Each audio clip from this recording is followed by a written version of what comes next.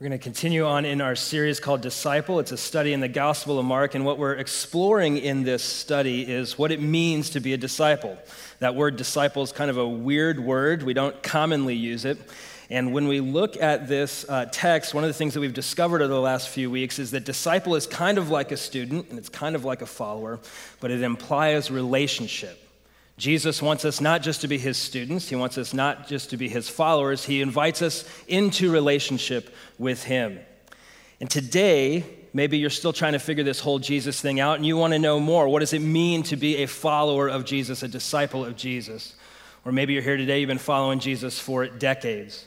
I'm glad you're here because this chapter in the Gospel of Mark has one of the most profound teachings of who Jesus is. And it may well be that just as we see Jesus showing himself to the disciples, it may be that he wants to reveal himself to you this day as well in a profound way. Now, as a church family, we not only want to talk about what it means to be a disciple of Jesus, we want to equip you to live as a flourishing disciple of Jesus. And so we have some suggested next steps, things that we can do as a church family to minister to you and to equip you. And I wanted to highlight a couple of these. You'll see this out in the lobby at Direct and Connect. Anytime that you want to know more about taking that next step, visit Direct and Connect, or you can use the ministry guide in the back of the seat in front of you. But I wanted to highlight two real quick. If you're still trying to figure out who Jesus is and how that impacts your life and how that relates to you, I want to encourage you to discover Jesus in a unique way. And tomorrow night in the lobby at 6 o'clock, we've got a group that meets from people of all different backgrounds and different levels of relationship with Jesus. But if you've got questions about things you hear today, if you have questions about things that you've heard about Christianity or about Jesus, or maybe you'd just like to know more about how that applies to you, I'd encourage you to join us in the lobby tomorrow night, 6 o'clock, for our Discover Jesus group. The second is baptism. Jesus calls us to turn from our sin, to believe in him, and one of the ways that we show that new relationship and that new life is through the act of baptism. And we've had some baptisms. We had some last week. We're having some coming up here in a couple weeks. And if you'd like to be baptized, or if you just want to know more about what it means to be baptized, visit Direct and Connect after the service, or you can use the ministry guide in the back of the seat in front of you, and it'll give you more information on baptism. We would love the opportunity to talk with you and share with you about what baptism means and how you can be baptized. Now today we're going to be in Mark chapter 6, verses 45 through 52, and this text, Jesus reveals himself to his disciples in a pretty profound way. But it's in the midst of a storm. In fact, this is probably one of the more infamous miracles of Jesus. It is the account of Jesus walking on water. Now many of us say, well, miracles don't happen. Miracles don't happen. Miracles don't happen until they do. That's why they call them miracles. Now, I know that there are many of us here today who are like, we're going to hear about this Jesus walking on water, and that's absolutely absurd. That's crazy. I mean, unless the water turned to Jell-O or something, or they put all the cornstarch in there like you see on the YouTube videos, this is outlandish. This is crazy. This is something that never happens. And I agree with you. It never happens until it happened. And I want to cue you up on this, that if you're trying to figure this whole Jesus thing out, you want to know more about what it means to follow Jesus, I want to encourage you with this. The very foundation of our relationship with Jesus is Jesus dying and then rising from the grave. And people don't rise from the grave until they do. That's what binds us together. Jesus is not just a good teacher. He's not just an excellent leader. He is the risen Savior. And so if he rises from the grave, he too can walk on water. And I want to show you something too over our study together. That Jesus is going to show us something through this miracle. It's more than just expedient travel. Jesus is going to reveal to us something today. Now, there's three things in this text that I would like to encourage you with, and we can maybe put it like this, that when storms come, remember Jesus reigns. When storms come, remember Jesus reigns. The first piece of that is remember. When the storms come, remember Jesus reigns. When the storms come. Now, check this out. There are many in our society who say, if you want all your problems solved, if you want to be healthy, wealthy, and prosperous, turn to Jesus, and he will solve all your problems, and he will make all your pain go away, and he will give you a lot of money, and he will give you a lot of prosperity, and he will give you a lot of health. There are many who are proclaiming that in our culture and cultures around the world. And I want to encourage you in this. That's crap. Jesus says, follow me. Oh, how does he start it? Oh, he says something like this. Take up your cross and follow me. And if you watch even the life of Jesus with his disciples, one of the things that you see is though Jesus will give life and life abundant, though Jesus will answer the deepest longings of our heart, though Jesus does satisfy our every desire, want, and need, he will oftentimes take us through storms. Notice, it's not if the storm comes, but what? When storms come. Because they will come. And maybe you're here today, you're saying, I have never experienced a storm. Just wait. It's coming. Be encouraged. When storms come, remember, Jesus reigns. When the storms come. Now, I want you to see something in the text. This is intriguing to me. We'll take a look. This is the Gospel of Mark, chapter 6. Immediately, he made his disciples get into the boat and go ahead of him to the other side, to Bethsaida, while he dismissed the crowd. After he said goodbye to them, he went away to the mountain to pray. Now, this is something interesting. Mark only records in his gospel only 3 times that Jesus prays. He records it in the opening of the Gospel of Mark. He records it in the closing of the Gospel of Mark, leading up to the crucifixion. And he records this moment here, that Jesus is going to pray. This is a pivotal moment. Jesus wants to reveal something to us in this pivotal moment. But it's going to take a storm in order to reveal it to us. You see here, immediately, he made his disciples. What does it say? How did disciples get in the boat? He made them. He didn't say, hey, how should we get there, and let them decide. He says, you guys get in the boat and go. I'm going to be over here by myself. You guys see it? Jesus sends his disciples knowing full well what's coming down the pike. You with me so far? Jesus tells them, you go. You, my disciples, I'm going to make you get in the boat, and you're headed towards a storm. It may be that you're experiencing a storm now in your life. And I want you to see that it may well be that Jesus is allowing this storm to happen for some greater purpose than you or perhaps I could see. I know that within our church family there are many storms. Over the last year, we've experienced within our church family suicide, the death of a child, cancer, bloodborne diseases, joblessness, the fracturing of family relationships, divorce. We have experienced storms as a church family, as individuals. When the storm comes, watch what happens next. Well into the night, the boat was in the middle of the sea, and he was alone on the land. He saw them straining at the oars because the wind was against them. Now, I want you to see the scenario here. Take a look at this. He sees them in the middle of the sea. Where are they? Middle of the sea. And what's going on right now? They're straining. They're rowing. They're having a hard time against the wind. Now, I want to point something out here. Where are they again? Middle of the sea. Now, some of us have been on boats. Some of us have been on stormy waters, and so you know that the sea can be a very dangerous place. In fact, for people in this day, the sea was synonymous with the abyss. Try this on for size. If you were to be on a boat and a storm came and you and some friends were there and the storm is hitting up against the boat and one of your friends falls down into the water, let me ask you this question. Will you likely ever see them again? No. It's the abyss. It's chaos. It's synonymous with death. The sea is a dangerous place to be. And here they are where? In the middle of the sea. And they're straining because the waves are crashing up against the boat.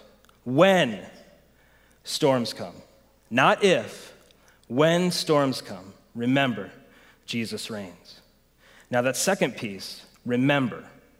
Remember. Now, if you've ever been to a park on a Saturday morning, there's a park right up the street here on 40th and Bell. It's one of my favorite parks. It's got a skate park, it's got a pool, it's got biking paths and playgrounds. And if you listen closely on a Saturday morning, one of the things that you'll hear is a mom or a dad teaching their child how to skate or how to ride a bike or how to swim. And if you listen, this is what you'll hear. I'm right here. I'm right here. I'm right here, buddy. I got you. I got you, little girl. I'm right here. They're running behind the bicycle after they took the training wheels off, and they're holding the back of the seat, and what are they yelling as they run behind their child? I'm right here. I got you. They're holding them while they swim in the deep end, and what are they saying? I got you. I'm right here. Why are they saying it over and over and over again? Why are they saying it? Why didn't they just say it? They set them down and say, hey, I'm gonna put you in the deep end. I'm gonna be there. Don't worry. That's it. And then they don't remind them. Why are they saying it over and over and over again? Because in the middle of the water is super easy to what? Forget. It's really easy to forget. In fact, when the storm comes, that storm can be so ominous that everything else begins to disappear. That pain point is so prominent in our vision, the only thing we can see is the storm. You know what's interesting about problems and pain and storms? Is when they're in front of us, they're enormous, right? But after we're brought through them and we look back, are they not smaller? In fact, when you look back on your life and remember the storms that you've been brought through, you see them in perspective. But those storms that are in front of us, those storms that are upon us, they surround us. They become so big and so ominous. And we begin to say, am I going to make it out alive? Because in the middle of the storm, we forget. And so when storms come, remember, Jesus reigns. Let's pick it up with the disciples. Very early in the morning, he came. This is Jesus. He came towards them walking on the sea, and he wanted to pass them by. Real quick, is that weird to you? Is it weird that he wants to pass them by? Help me out. Okay, it's weird to me too. We're going to come back to that, okay? You with me? So we're going to come back, I promise. When they saw him walking on the sea, they thought it was a ghost and cried out, which is, by the way, what you do when you see a ghost. You go, ah. Because they all saw him and were terrified. So look at this. They thought he was what? A ghost. Now, they've been, let me ask you this. If you were to have like if you were to have a time machine, you were to go back to this time, and you were to rewind the tape about a day, and you walked up to them, and here's Jesus, and here's one of the disciples, and you said, hey, excuse me, disciple, who's this? Do you think they would be able to recognize him? Yeah, they would be like, that's Jesus. I can see with my eyes. I know who that person is. That's Jesus, right? They're familiar with him. Now, play the tape. Here you are. They see him, and what do they think? The storm is so big in their minds. Notice I said in their minds. The storm is so big in their minds that it's clouding their vision. It's distorting even this person that they know. They can't even tell who it is. So they think he's a ghost. Let's go on. Immediately he spoke with them and said, have courage, it is I. Don't be, what's the word? Don't be afraid. What is their state? They're afraid. Then he got into the boat with them. Where is he now? He got into the boat with them and the wind ceased. They were completely astounded because they had not understood about the loaves. Instead, their hearts were hardened. Did that sound weird to anybody else? In fact, take a look at this. They had not what? Understood about the loaves. Why are we talking about bread? Why are we talking about bread? That's a great question. Here's why we're talking about bread. Immediately before they got on the boat, remember how I said Jesus forced them, you guys go get on the boat? Immediately before that moment, Jesus was with a multitude of people. It's a miracle some people call the feeding of the 5,000, although we know there were many more than 5,000 there. and they were hungry, and Jesus had compassion on the crowd, and he took some bread and fish, and it fed everybody. Another miracle. It's the miracle, some would call, of the loaves. Jesus did something miraculous to take care of people's needs. But what did these people forget? They forgot about the loaves. It was yesterday, this miracle. Here's something else to consider too. Remember, we're out in the middle of the sea. This is not the first time we've been at sea. In fact, if you were here a couple weeks ago when Pastor Matt taught, one of the things that you saw was that there was a similar moment like this where Jesus was not walking on water, but where he was asleep on a boat in the middle of a storm. And the disciples were afraid. And the disciples were fearing for their lives. And one of the things that we notice is that storm was really bad. That storm was terrifying. That storm was life-threatening in a very real and profound way. And they go to Jesus, and if you remember, Jesus gets up and he says, "Peace, be still," and the wind and the wave obey him. And then the disciples ask a question. They say, "Who is this who even the wind and waves obey him?" I want you to remember that. That's the last time we were on a boat or in a storm. Now, Jesus calmed the storm, did he not? Yes. And here we are again, in a lesser storm, as it turns out. In fact, the way that this storm is described, it simply says that they were struggling against the water. But remember that it's the storms that we're in the middle of that seem so big. And when we look back, they seem small. And so here is Jesus with his disciples. He gets into the boat with them, but he recognizes that their hearts were hardened. When storms come, remember, Jesus reigns. When storms come, remember, Jesus reigns. Now, the third part, Jesus reigns. What are we to remember? Are we to remember Jesus' good teaching in the middle of the storms? Are we to remember the things that God has done for us in the middle of the storms? Are we to remember the ways that we've seen him in others' lives when we're in the middle of storms? Yes, and more. Remember, we started this by saying that there is this miracle, Jesus walking on water, but it's more than just expedient travel. Jesus wanted to reveal something to us. Jesus here, in this moment with his disciples, is going to reveal something to them, because being a disciple is more than being a student. It's more than being a follower. It implies a relationship. Jesus calls us to be his disciples, to enter into a relationship with him. Jesus wants us to know him. And at this moment, he is going to invite his disciples in to know him in a deeper, more profound way. And it may be that he wants to invite you in to know him in a more profound way as well. Watch this. We'll go back to the text. Very early in the morning, he came toward them walking on the sea, and he wanted to what? Pass them by. You guys said that was weird. Personally, I think it's fine, but I mean, you guys got the problem, so we'll figure this out together. Now, I think it's totally weird, right? It's like we're out there struggling in the storm, and Jesus is like, you're like, "Hey, brosif, like, help us out." It seems weird, but there's something in the language. There's something in the language. Now, in order to unpack this text, we're going to have to do a little Old Testament reading. We're going to have to do a little historical study. I hope you'll join me in this. We're going to actually go to a book called Exodus. It recounts, in a big way, it recounts the account of Moses. Some of you may know him as Charlton Heston. Moses. And Moses is called to lead the people of God out of captivity. And in the book of Exodus, chapter 3, God is in the process of calling Moses into this great new storm. And this is what it says. Moses approaches this bush that's burning. It doesn't seem to be consumed. And as he approaches this bush that appears to be burning, God speaks to him and says, "Go." And this is what Moses responds. Exodus 3:13-14. Then Moses asked God, "If I go to the Israelites and say to them, 'The God of your fathers has sent me,' and they ask me, 'What is his name?' what should I tell them?"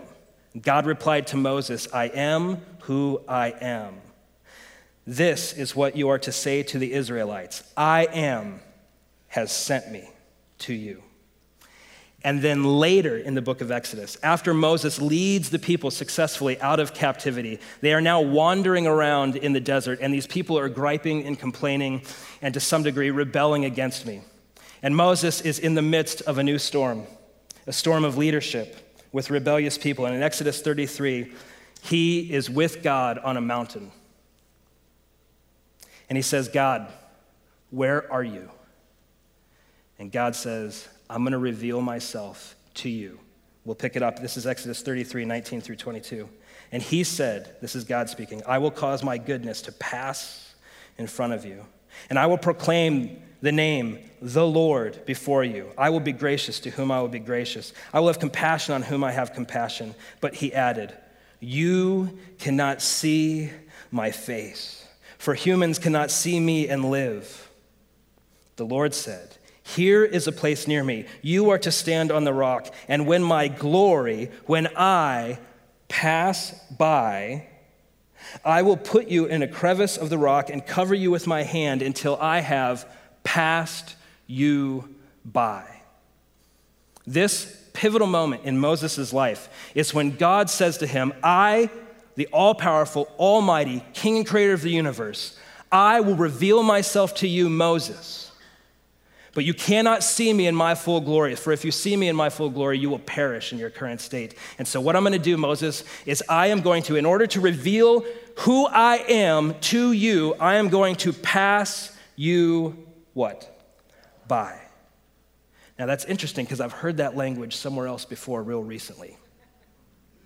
In the Gospel of Mark, chapter 6, in fact, it's the account of Jesus walking on water, and there's this really weird spot where it says that Jesus wanted to what? Pass them by. If you were to translate out of the Hebrew in the Old Testament and the Greek in the New, it translates the same. He wants to pass them by. Moreover, what is the way that is he flying? This is interesting. Is he swimming quickly? What mode is he? Yeah, he's walking. Now, this is interesting. What's he walking on? Now, this is fascinating. In the book of Genesis, which is just before the book of Exodus, it says that the Spirit of God hovers over the waters. There's this other place in the book of Job where in Job 9:8, speaking of God, it says, he alone stretches out the heavens and treads on the waves of the sea.